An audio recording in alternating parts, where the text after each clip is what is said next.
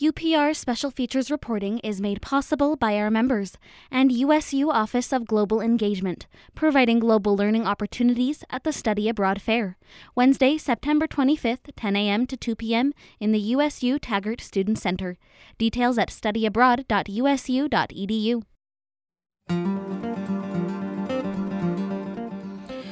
Thanks for listening to Access Utah. I'm Tom Williams. We're going to be looking at some cases before Brown versus Board of Education, cases that many of us don't know about. Quoting from Wikipedia here, Sylvia Mendez grew up during a time when most southern and southwestern schools were segregated. In the case of California, Hispanics were not allowed to attend schools that were designated for whites only. They were sent to so-called Mexican schools. Mendez was denied enrollment to a whites-only school. That event prompted her parents and others to take action. They filed a lawsuit in federal court, and the success of their action, in that case, Mendez versus Westminster, was a principal catalyst toward segregation or desegregation of schools in California. Sylvia Mendez eventually was awarded the Presidential Medal of Freedom, United States' highest civilian honor. Well, Sylvia Mendez, who was a child during those times, played a key part in that case. And she now travels the country telling about this case and urging continued momentum in these cases. And she was on the USU campus last week giving a talk, and I had a chance to talk with her. We'll have that conversation. We also talked with Crescencio Lopez, who is Associate Professor of Latinx Studies, and he talked with us as well. Later in this hour, we're going to be talking with Professor Marisela Martinez-Cola, who has a book, hopefully be published. It's under review. It's called The Bricks Before Brown versus Board of Education, a comparative historical study of race, class, and gender in Chinese American, Native American, and Mexican American school desegregation cases. Some history that many of us don't know. So let's begin with my conversation recorded last week with Sylvia Mendez. Thanks for listening to Access Utah. And this part of the program, we're very honored to be joined by Sylvia Mendez, who is a civil rights activist and is in the case, the not as famous as it should be case, Mendez versus Westminster, which came before Brown versus Board of Education and was very important in the march toward civil rights and integration. And Sylvia Mendez at this point is on the USU campus, just having given a presentation. Sylvia Mendez, welcome. Thank you. I'm so happy to be here. Have a beautiful campus. Yeah, Just it is. gorgeous. It is beautiful. We appreciate you coming. Thank you. Crescencio Lopez joins us as well. You're assistant professor? Associate professor. Associate professor. Mm-hmm. And what is your field? I teach Latinx studies in the Department of Languages, Philosophy, and Communication Studies. Okay. You're instrumental in bringing Mrs. Mendez, yes. Mrs. Mendez to the campus. The idea came when my daughter, Natalia Lopez, about 2 years ago, she did a documentary on Brown versus the Board of Education. And as she was doing some research, she came up with, and she started looking at the case of Mendez versus Westminster. And as we started talking, I decided to search on Facebook, and I found Miss Mendez on Facebook. I friended her, and I noticed that she was traveling around the country doing talks and talking about the case. And it came to me the idea of bringing her to Utah State to give us Latinos more visibility, and to also celebrate Hispanic Heritage Month here on campus, and have the students become more aware of our story and who we are. And that's what Mendez is doing here. She's helping us recognize our stories of struggle, or stories of perseverance. And as we see ourselves in her story, but we also embrace the story, and we celebrate it, and we move forward with her leadership that she's been doing. So that's pretty much the idea behind bringing Sylvia Mendez to campus. All right. So Sylvia Mendez, I confess I was not aware of. Mendez versus Westminster. What happened was this case was fought in 1945, won in 1947. And the integration of schools in California, which was the first state to be integrated, 7 years before the rest of the nation was integrated, California was integrated by our governor, Earl Warren, at that time. People are not aware of it. Maybe I'm always thinking, why didn't they know about this case? Well, what happened was the case was fought, and everybody just started integrating. The school started going, and it was no big deal at the time because there was no news, and the integration went so smoothly. Nothing like what happened in the South. When the 9 students were trying to get into Century High. Nothing like what happened to Ruby Bridges. California just started accepting the children into the white schools, and it went very smoothly. I grew up in Orange County, California, in an integrated school system. And so maybe if something would have happened, would have got more fame. More fame or be noticed. And so it wasn't even a big deal at the time. Let's have you tell your story. It's a fascinating story. So at the time, so 1945, you would have been about 8 years old? I was 8 years old when I was taken by my Aunt Sally to a white school there. We had just moved into Westminster, and my Aunt Sally took Gonzalo and Geronimo and myself to the school with her 2 children. Her 2 children are very light-skinned with almost blue eyes. They had really light eyes.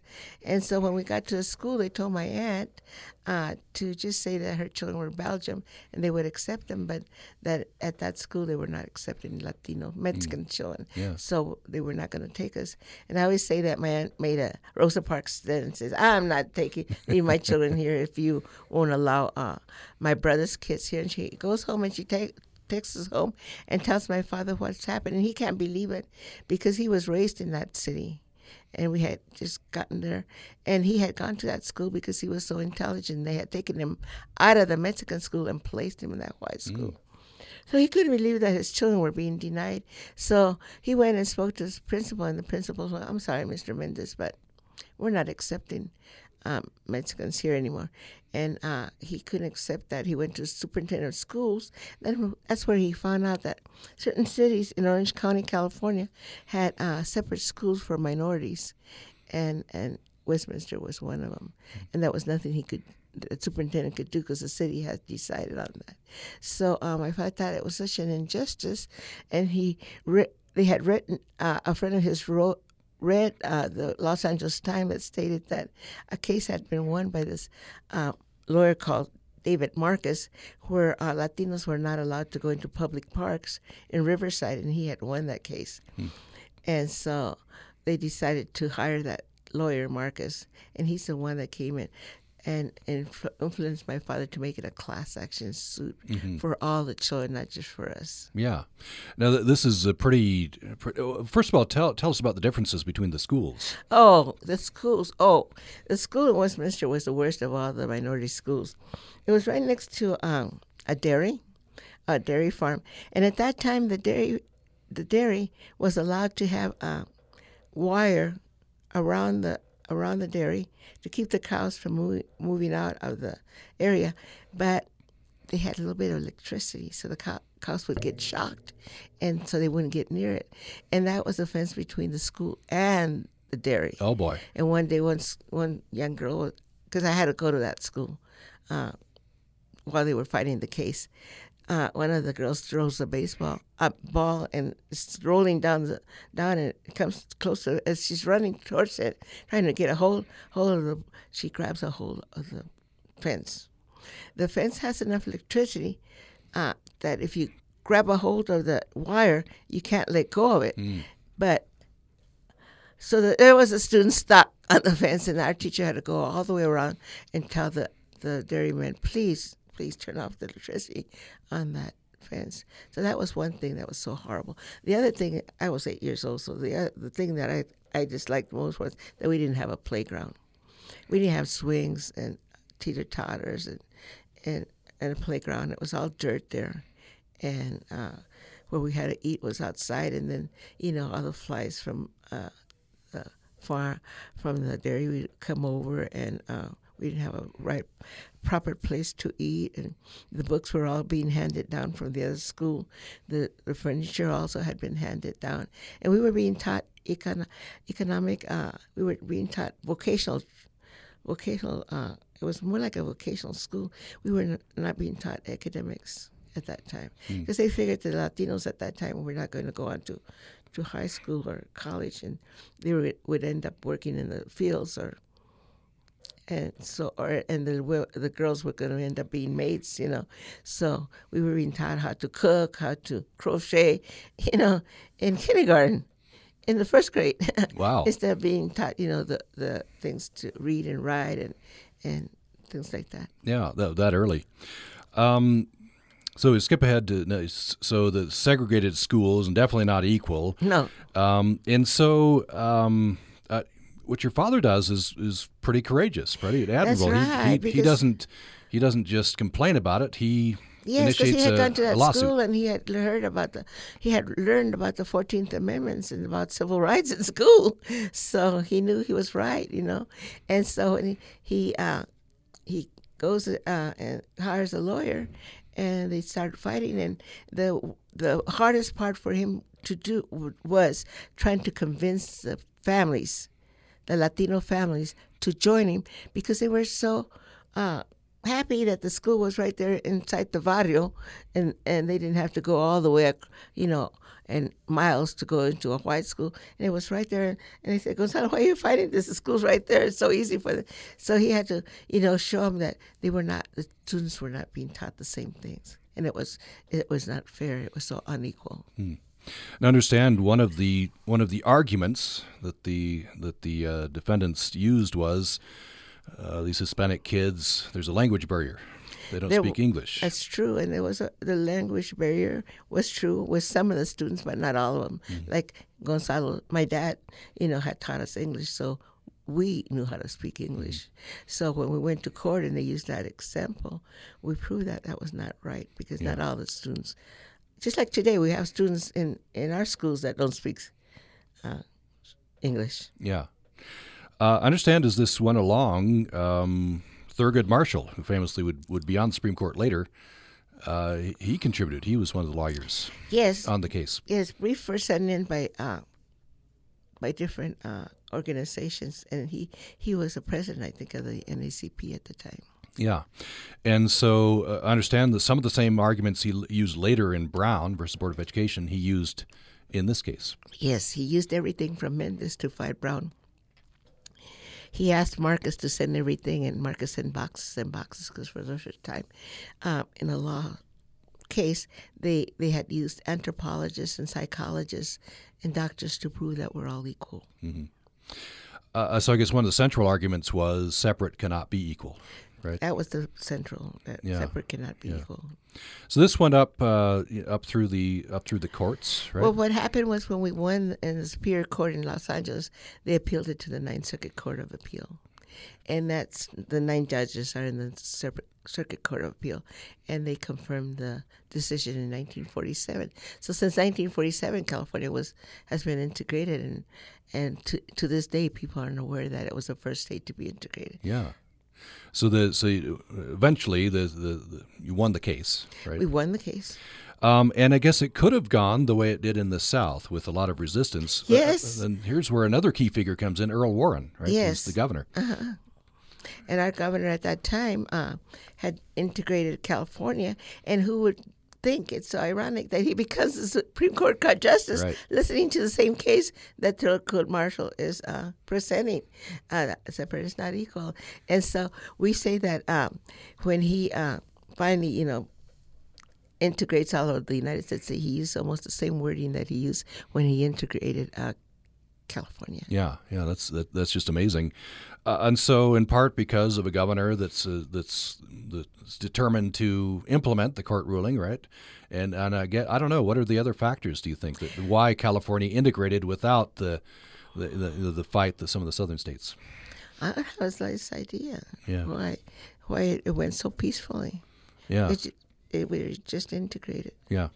Now, of course, after this case is won, you're able to go with your siblings to To a white school. the white school. But And the story doesn't end there, right? There's still some problems. In Westminster, what happened during the first court trial in Los Angeles, where Judge McCormick was the first person to say that separate is not equal, the Westminster school went ahead and integrated. At that time, they weren't aware that the superintendents were going to appeal it. So Westminster, we were integrated, and we started going to those schools. But Santa Ana, one of the other districts, had said, one of the other cities said, we're not going to integrate just because Superior Court Judge McCormick is saying separate is not equal. So that's when they appealed it to the Ninth Circuit Court. So we moved to Santa Ana during this time. So when we got to Santa Ana from Westminster, where I had been in the white school, because they had gone ahead and integrated us, when we got there, my father told the superintendent, well, I'm taking my children to the white school across town, because we lived in the barrio. And when I got there, I remember the teachers were aware that I was coming, and it was there that all this time I had been in court every day, not really knowing what they were fighting for. I was 8 years old, thinking they were fighting for me to go to that beautiful school with that beautiful playground. And so when I got there, the teacher was really nice and said, hi, Sylvia. Say hi to everybody. I said hi. Everybody said hi. It was until the school bell rang and this little white boy came in and started harassing me and says, you don't belong here. What are you doing here? Don't you know Mexicans aren't supposed to be here? And I start crying and crying, and he says, well, don't you know it? And so I go home and I tell my mother, they don't want me in that school. She says, Sylvia, don't you know what we were fighting for? Yes, to get to that beautiful school with a playground. She says, no, Sylvia, that's not what we were fighting. Because under God, we're all equal and we all deserve equal education. And that's what we were fighting for all the children to have equal education. By the way, I didn't realize that you're 8 years old, and at least some days you're in court.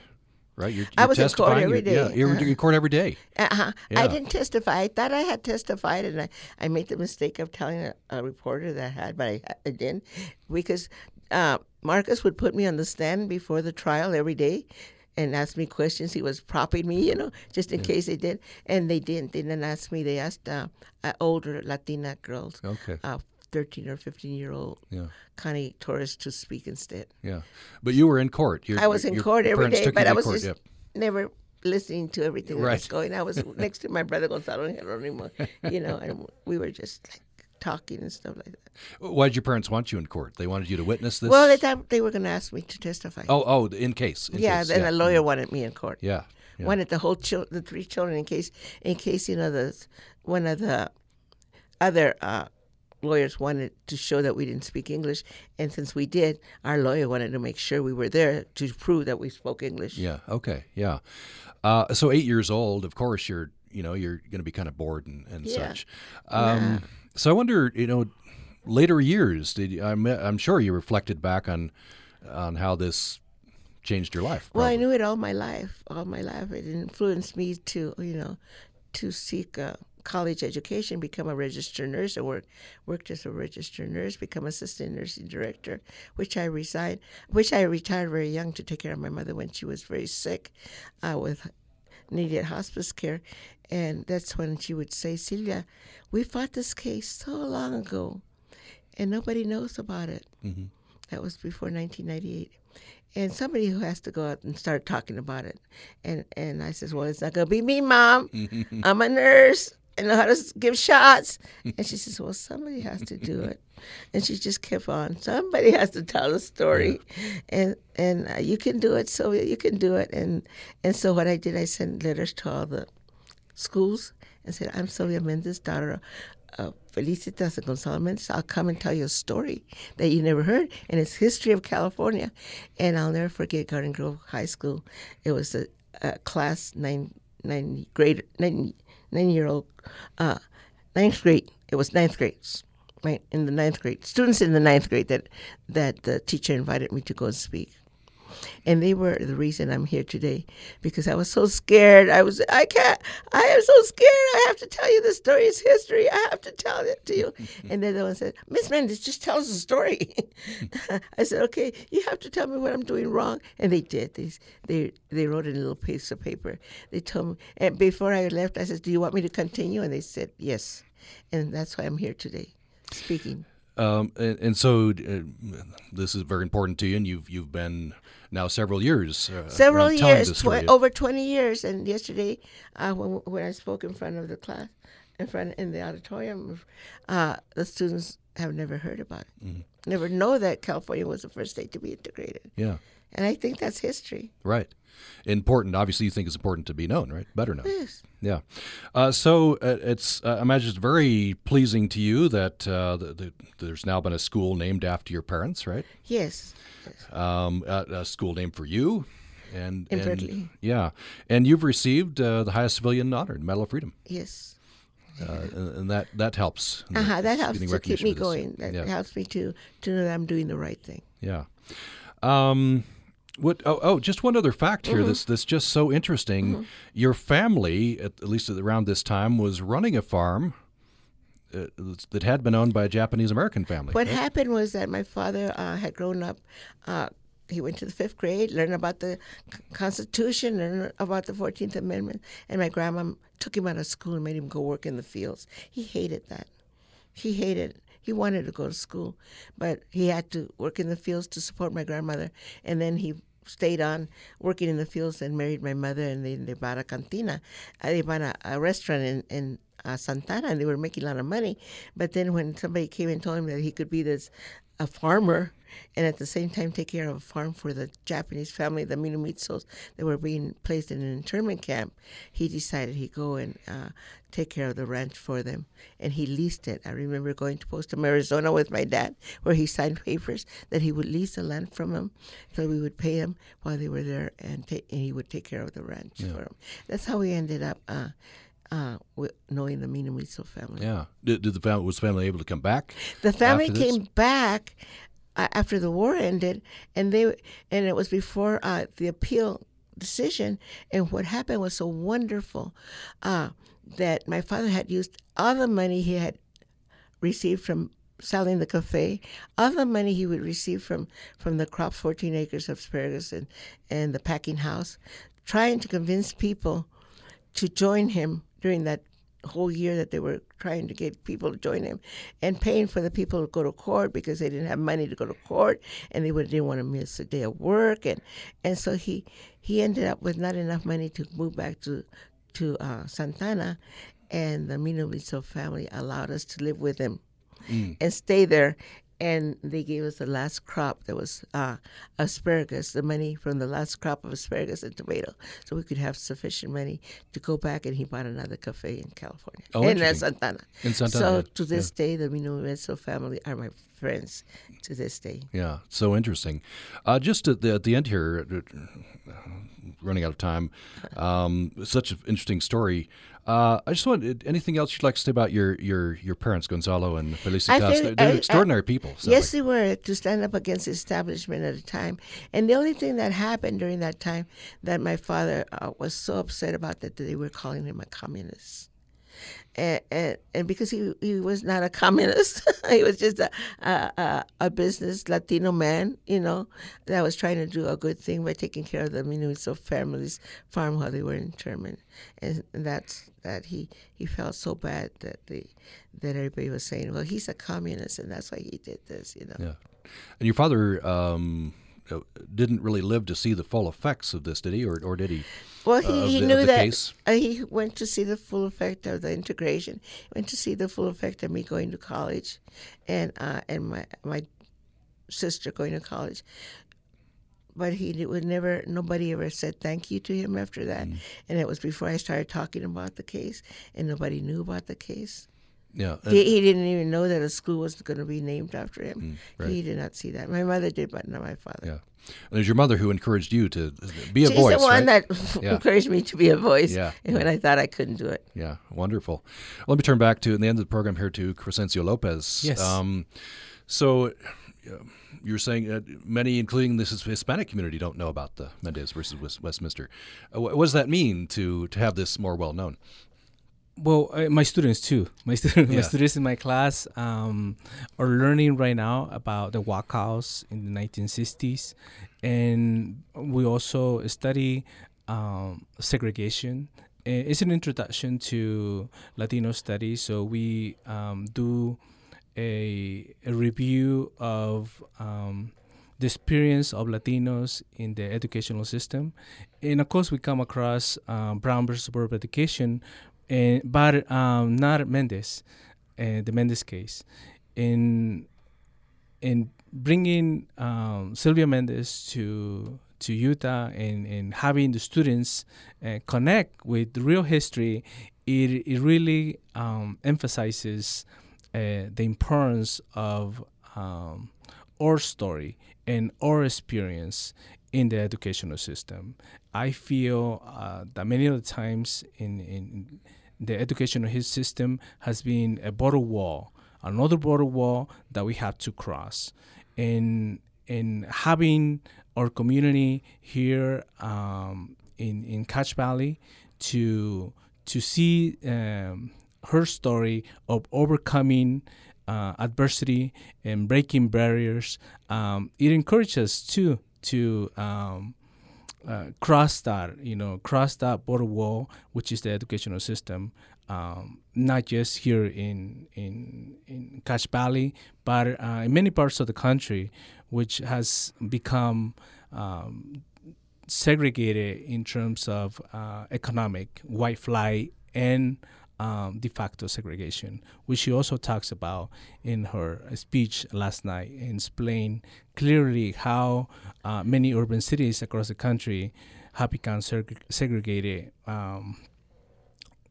depending on how much money they make, and that's pretty much my answer to your question. Oh, excellent. Yeah, thank you. Well, Sylvia Mendez, anything else you'd like to say here at the end? I'm just so grateful that Utah invited me. Yeah, wonderful. Well, it's a real pleasure to meet you, Sylvia Mendez. Thank you.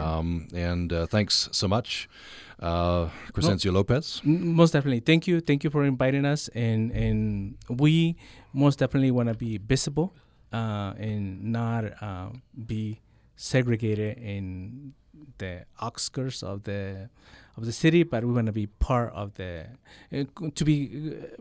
history of this country. We are already part of the history, but we want to make it center, the center part. Yes. We'll have more. We'll talk more about these issues in the second half of the program coming up. We've been talking with Sylvia Mendez, who was part of the Mendez versus Westminster case.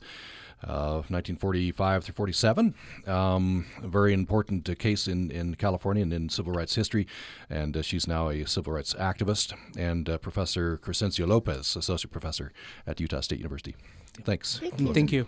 Thank you. We'll head north on the next Putumayo World Music Hour and visit the largest French-speaking region outside of France itself, Quebec. I'm Rosalie Howarth. Join me for Quebec, the next Putumayo World Music Hour. Join us Friday night at 10 on Utah Public Radio. Utah Public Radio would like to thank our partners, the Center for Persons with Disabilities, for sponsoring our news programming on Utah Public Radio. Find out how you can become a sponsor by emailing debbie.andrew@usu.edu. Next time on Living on Earth, all is not lost. There are some practical solutions to reverse climate change. Also, how a family tried a flock of guinea fowl to get rid of the ticks that cause Lyme disease. I'm Steve Kerwood, and that's next time on Living on Earth from Public Radio International. Wednesday morning at 10 here on Utah Public Radio.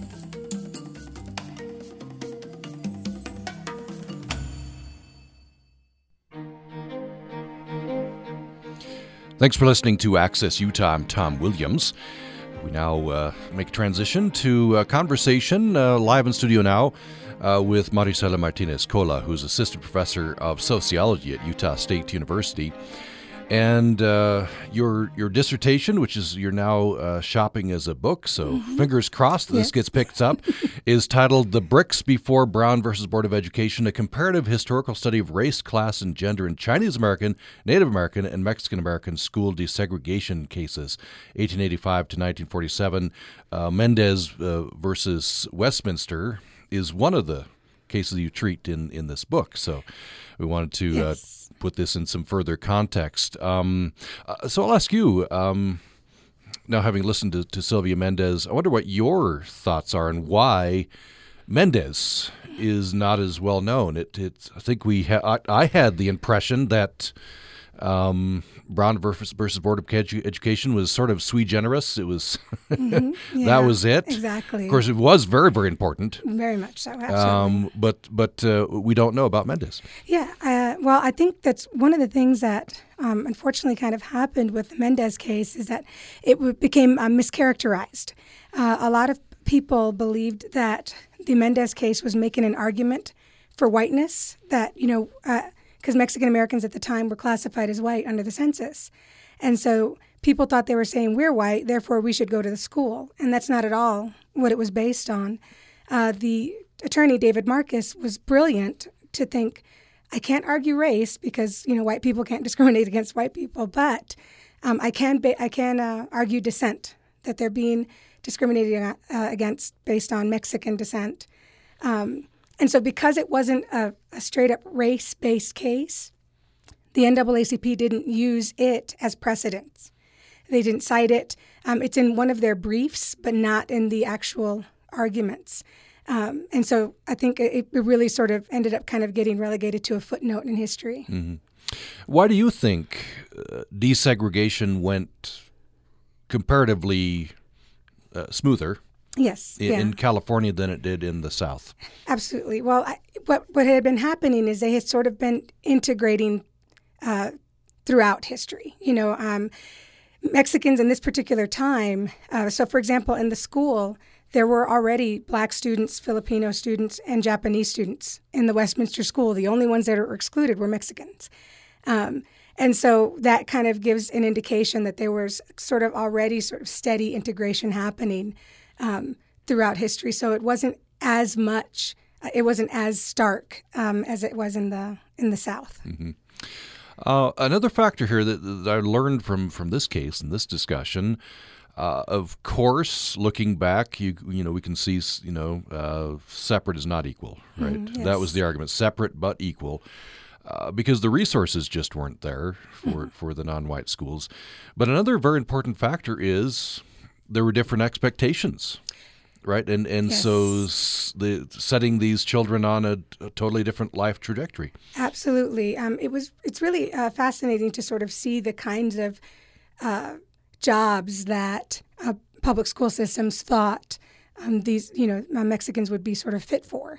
And so there was already kind of a vocational, at that particular time, there were so many things going on. There were pretty significant events. You had the Sleepy Lagoon murder trial of 1942, which ended in the conviction of 12 young Mexican-American men. And you also had the Zoot Suit riots at the time. And the Zoot Suits used a lot of fabric. And so at a time when the country was rationing, they thought it was unpatriotic. And so a group of sailors came into Los Angeles and beat up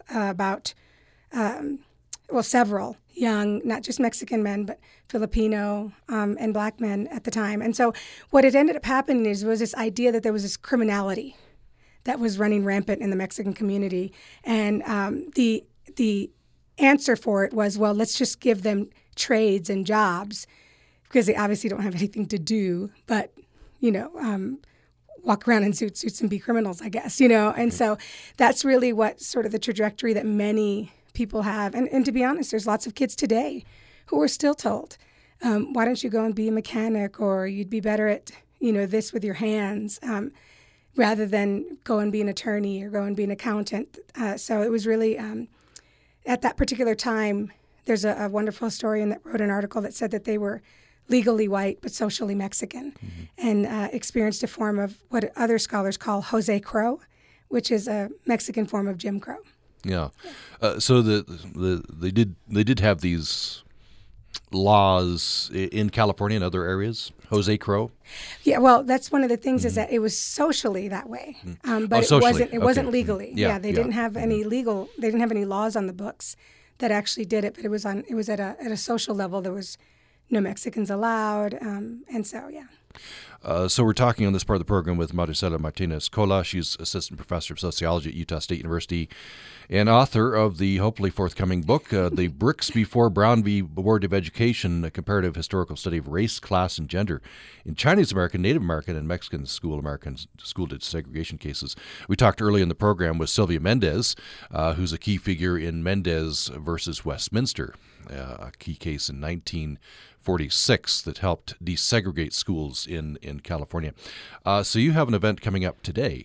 Yes, we'll be at the Museum of Anthropology in Old Main 252, where I'll be giving a more extensive talk on the case and take questions that people may have. So there's a part of me that feels like I have a part to play as well in making sure the Mendez story gets out. Yeah. So tell me about you look in this book into Chinese American and Native American. Yeah, this is cases. actually this book really covers sort of the beginning of segregated schooling and the end of segregated schooling. The beginning starts with a case that's Tate versus Hurley in 1885, and it involves a Chinese American family that wanted to go to the white school, of course, closest to their home, and the narrative is so similar. The father goes and takes the child. The child gets brutally rebuffed by racist administrators.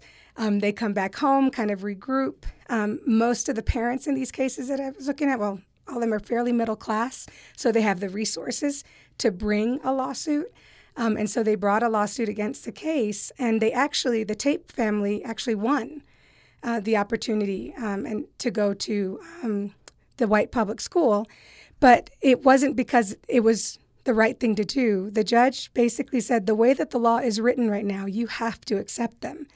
But, and then did kind of a wink, wink, if you go to the legislature and tell them that you'd like to have separate schools, then you can send her to a separate school. And so that's pretty much what happened. They delayed the case as much as possible and opened up a school for 6 Chinese American children. And that is sort of how the story of a lot of the segregated schooling of other racial groups really began to happen. Interesting. And so that continued for some time. Absolutely. It went on from there. The next sort of case to challenge it was the Piper v. Big Pine, and that was in 1924. That involved a Native American plaintiff, a young Paiute girl in Big Pine, California. And she argued, again, same story. They go to the administrators. She gets, and it's always the father. In one of the chapters, I talk about fighting fathers, missing mothers, and pretty little plaintiffs. And the fathers are always featured very prominently in all these stories. But she went there. The difference with that case, with the Piper case, is that it didn't make a 14th Amendment argument completely. They won the case based on the Dawes Act that said that they had, quote unquote, adopted civilized habits. And as a result, were considered citizens and should be able to go to the school. So they each sort of won their cases, but on very different terms than what ultimately happened in Brown. Yeah. So the Dawes Act, adopting civilized habits. Yeah.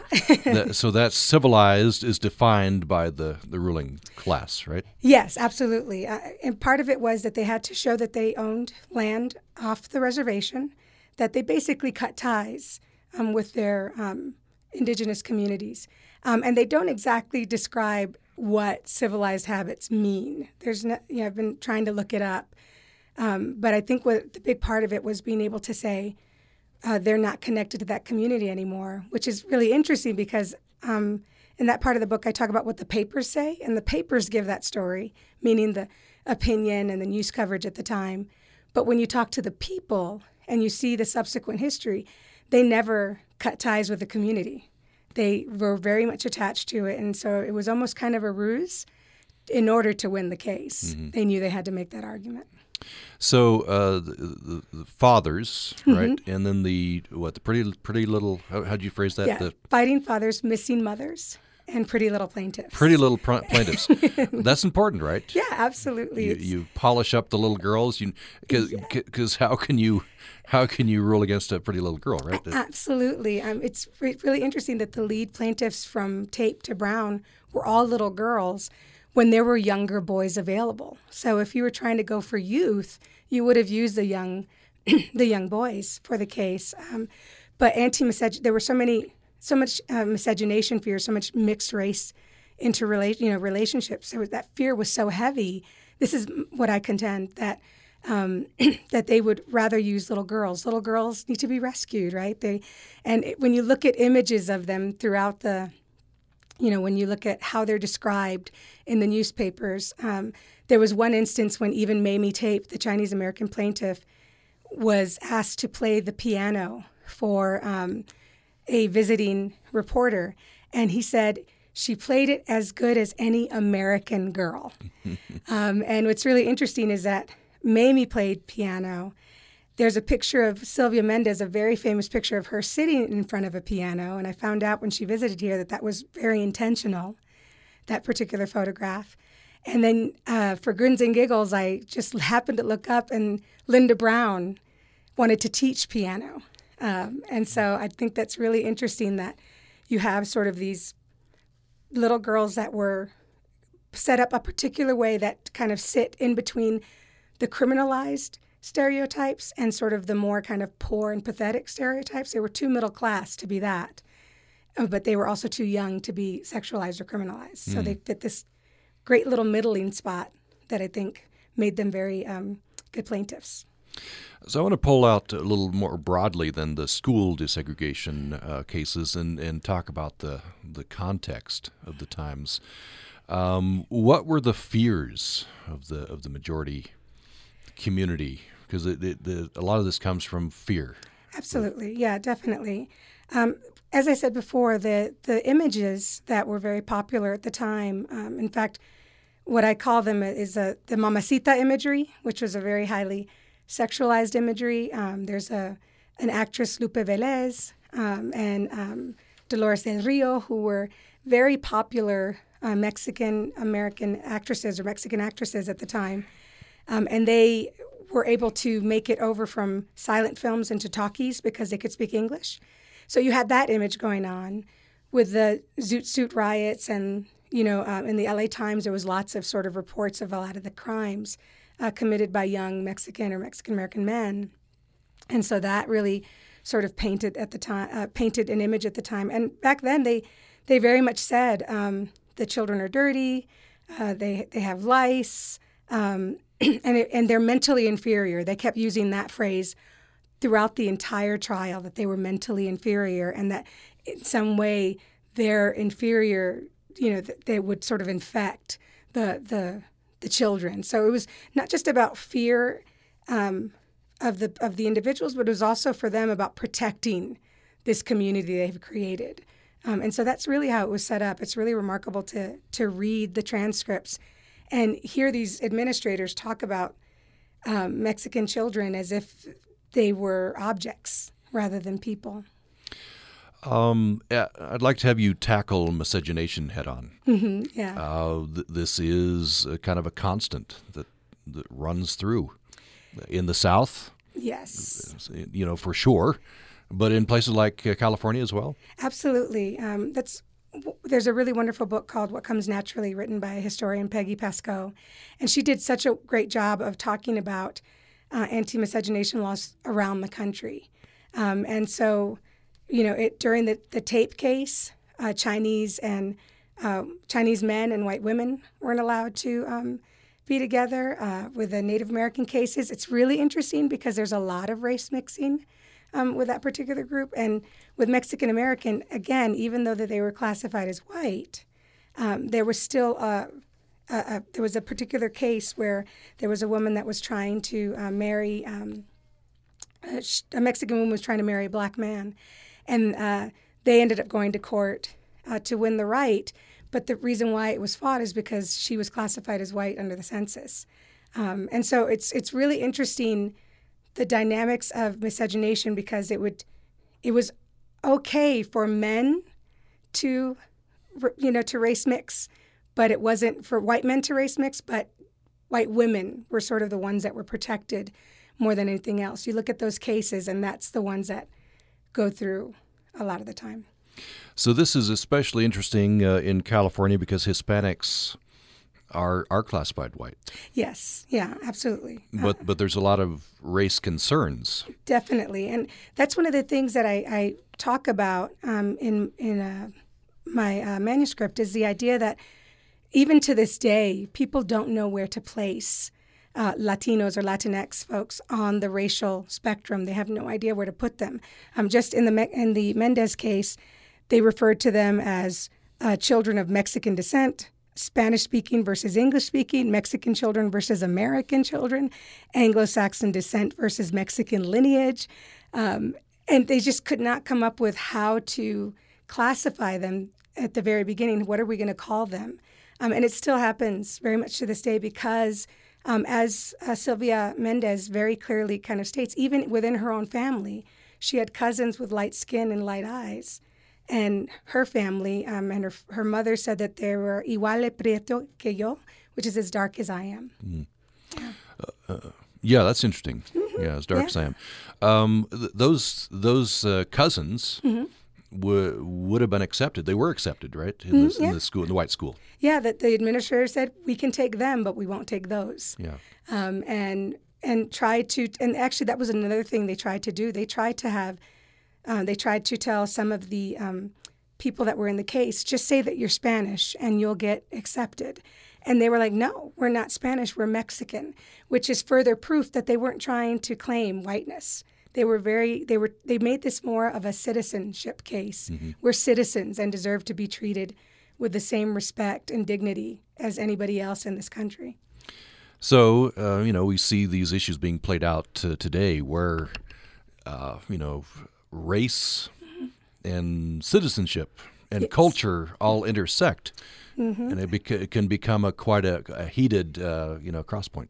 Absolutely. I think that one of the things that's really interesting is that in the cases, American is always synonymous with white. So when they say American, they're not talking about just as in the country, we're all Americans. They're talking about white Americans very specifically. And so throughout history, this notion of what an American is really starts to get built up and developed and it, constructed really, not just not just sort of in people's minds, but then in reality by having these, Jose Crow kind of systems and Jim Crow systems in place that make it clear that there's a difference. Yeah. So race can get very tricky. Right, and in the South you have definitions of so many drops of blood, and that sort of thing, and then there's appearances which can be very tricky. Maybe talk a little bit about how this intersects with culture, because that's an argument you hear today, is concern about preserving culture. Yeah, absolutely. One of the big sort of arguments is the idea of that. Why haven't Mexicans assimilated in the same way that, let's say, Irish, German, and Italian immigrants did when they sort of first came in? And this is where, again, like you said, it gets complicated because it's not just about culture. It is about race and skin tone and appearance. And there are Latinos who can pass for white, can and have throughout history, have done that. But what's really remarkable is Latinos have been very reticent to let go of their culture. And I think a big part of it has to do with the very thing that's causing the segregated schooling, residential segregation. You end up getting these ethnic enclaves that live together and still maintain the culture and language. And so you end up kind of getting three groups of people, ones that completely assimilate, meaning that they no longer speak Spanish, they no longer carry on traditions, and they very much sort of slide away from that.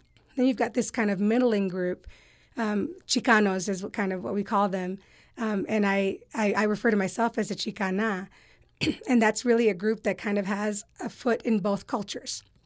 And it's this blend where you don't speak Spanish, you speak Spanglish, for example, and there's this connection to sort of old history, but then you're also creating a new history here in the United States. And then you have those that are here that have yet to learn English,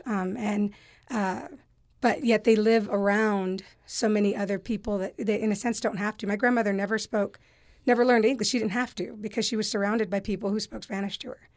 I was her translator, and had I not had my grandmother, I would have lost my ability to speak Spanish because when I spoke it in kindergarten, the teacher hit me with a ruler. And so my parents didn't want me to be held back in school, so they stopped speaking Spanish to me. So it's those sort of dynamics that end up happening where you make decisions along the way.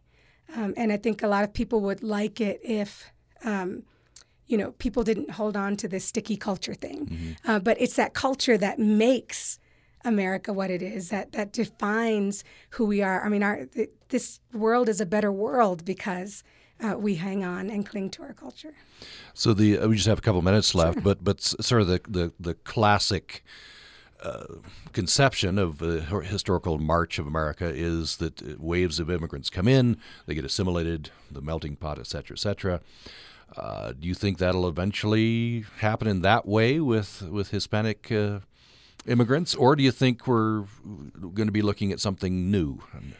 Yeah, well, it is definitely very population driven. So as an example, Cuban Americans are considered probably one of the most assimilated groups. And I don't mean individually, but I mean sort of collectively. And then you also have, Puerto Ricans who are American citizens. And I mean, you've got so many different, groups together. But I think some of the larger groups, there's been 3 generations. There's people that have done studies on 3 generations, and those cultures are still intact. Mm-hmm. And of course, it's always hard to predict the future, so I guess we'll find out, right? Absolutely. Just 1 minute left. What do you think the value is in learning about Mendez and some of these other cases? What do we gain?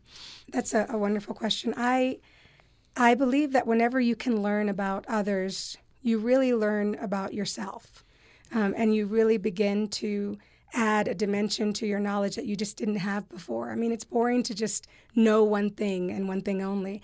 But when you get a richer, sort of more inclusive history, it gets a more beautiful picture of what's happening. So tell us again your event today.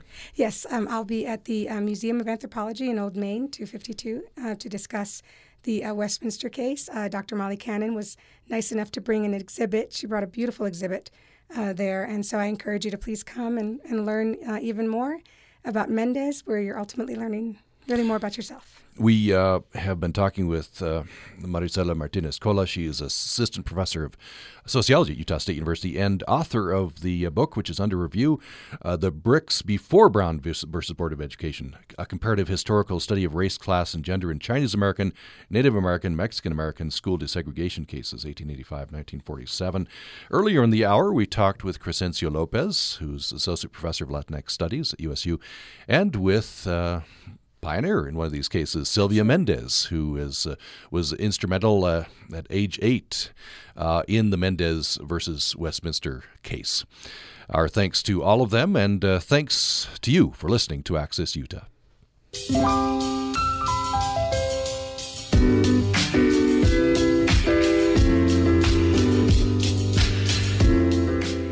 This is Utah Public Radio, a statewide service of Utah State University and the College of Humanities and Social Sciences, KUSR Logan, KUSK Vernal, KUSL Richfield, KUST Moab, KCEU Price, KUSU FM Logan, and also heard at upr.org. UPR is everywhere you are with classical music programming, news, and information, statewide through 36 signals, worldwide on the web at upr.org and through the new UPR app. UPR is only a push of the button away.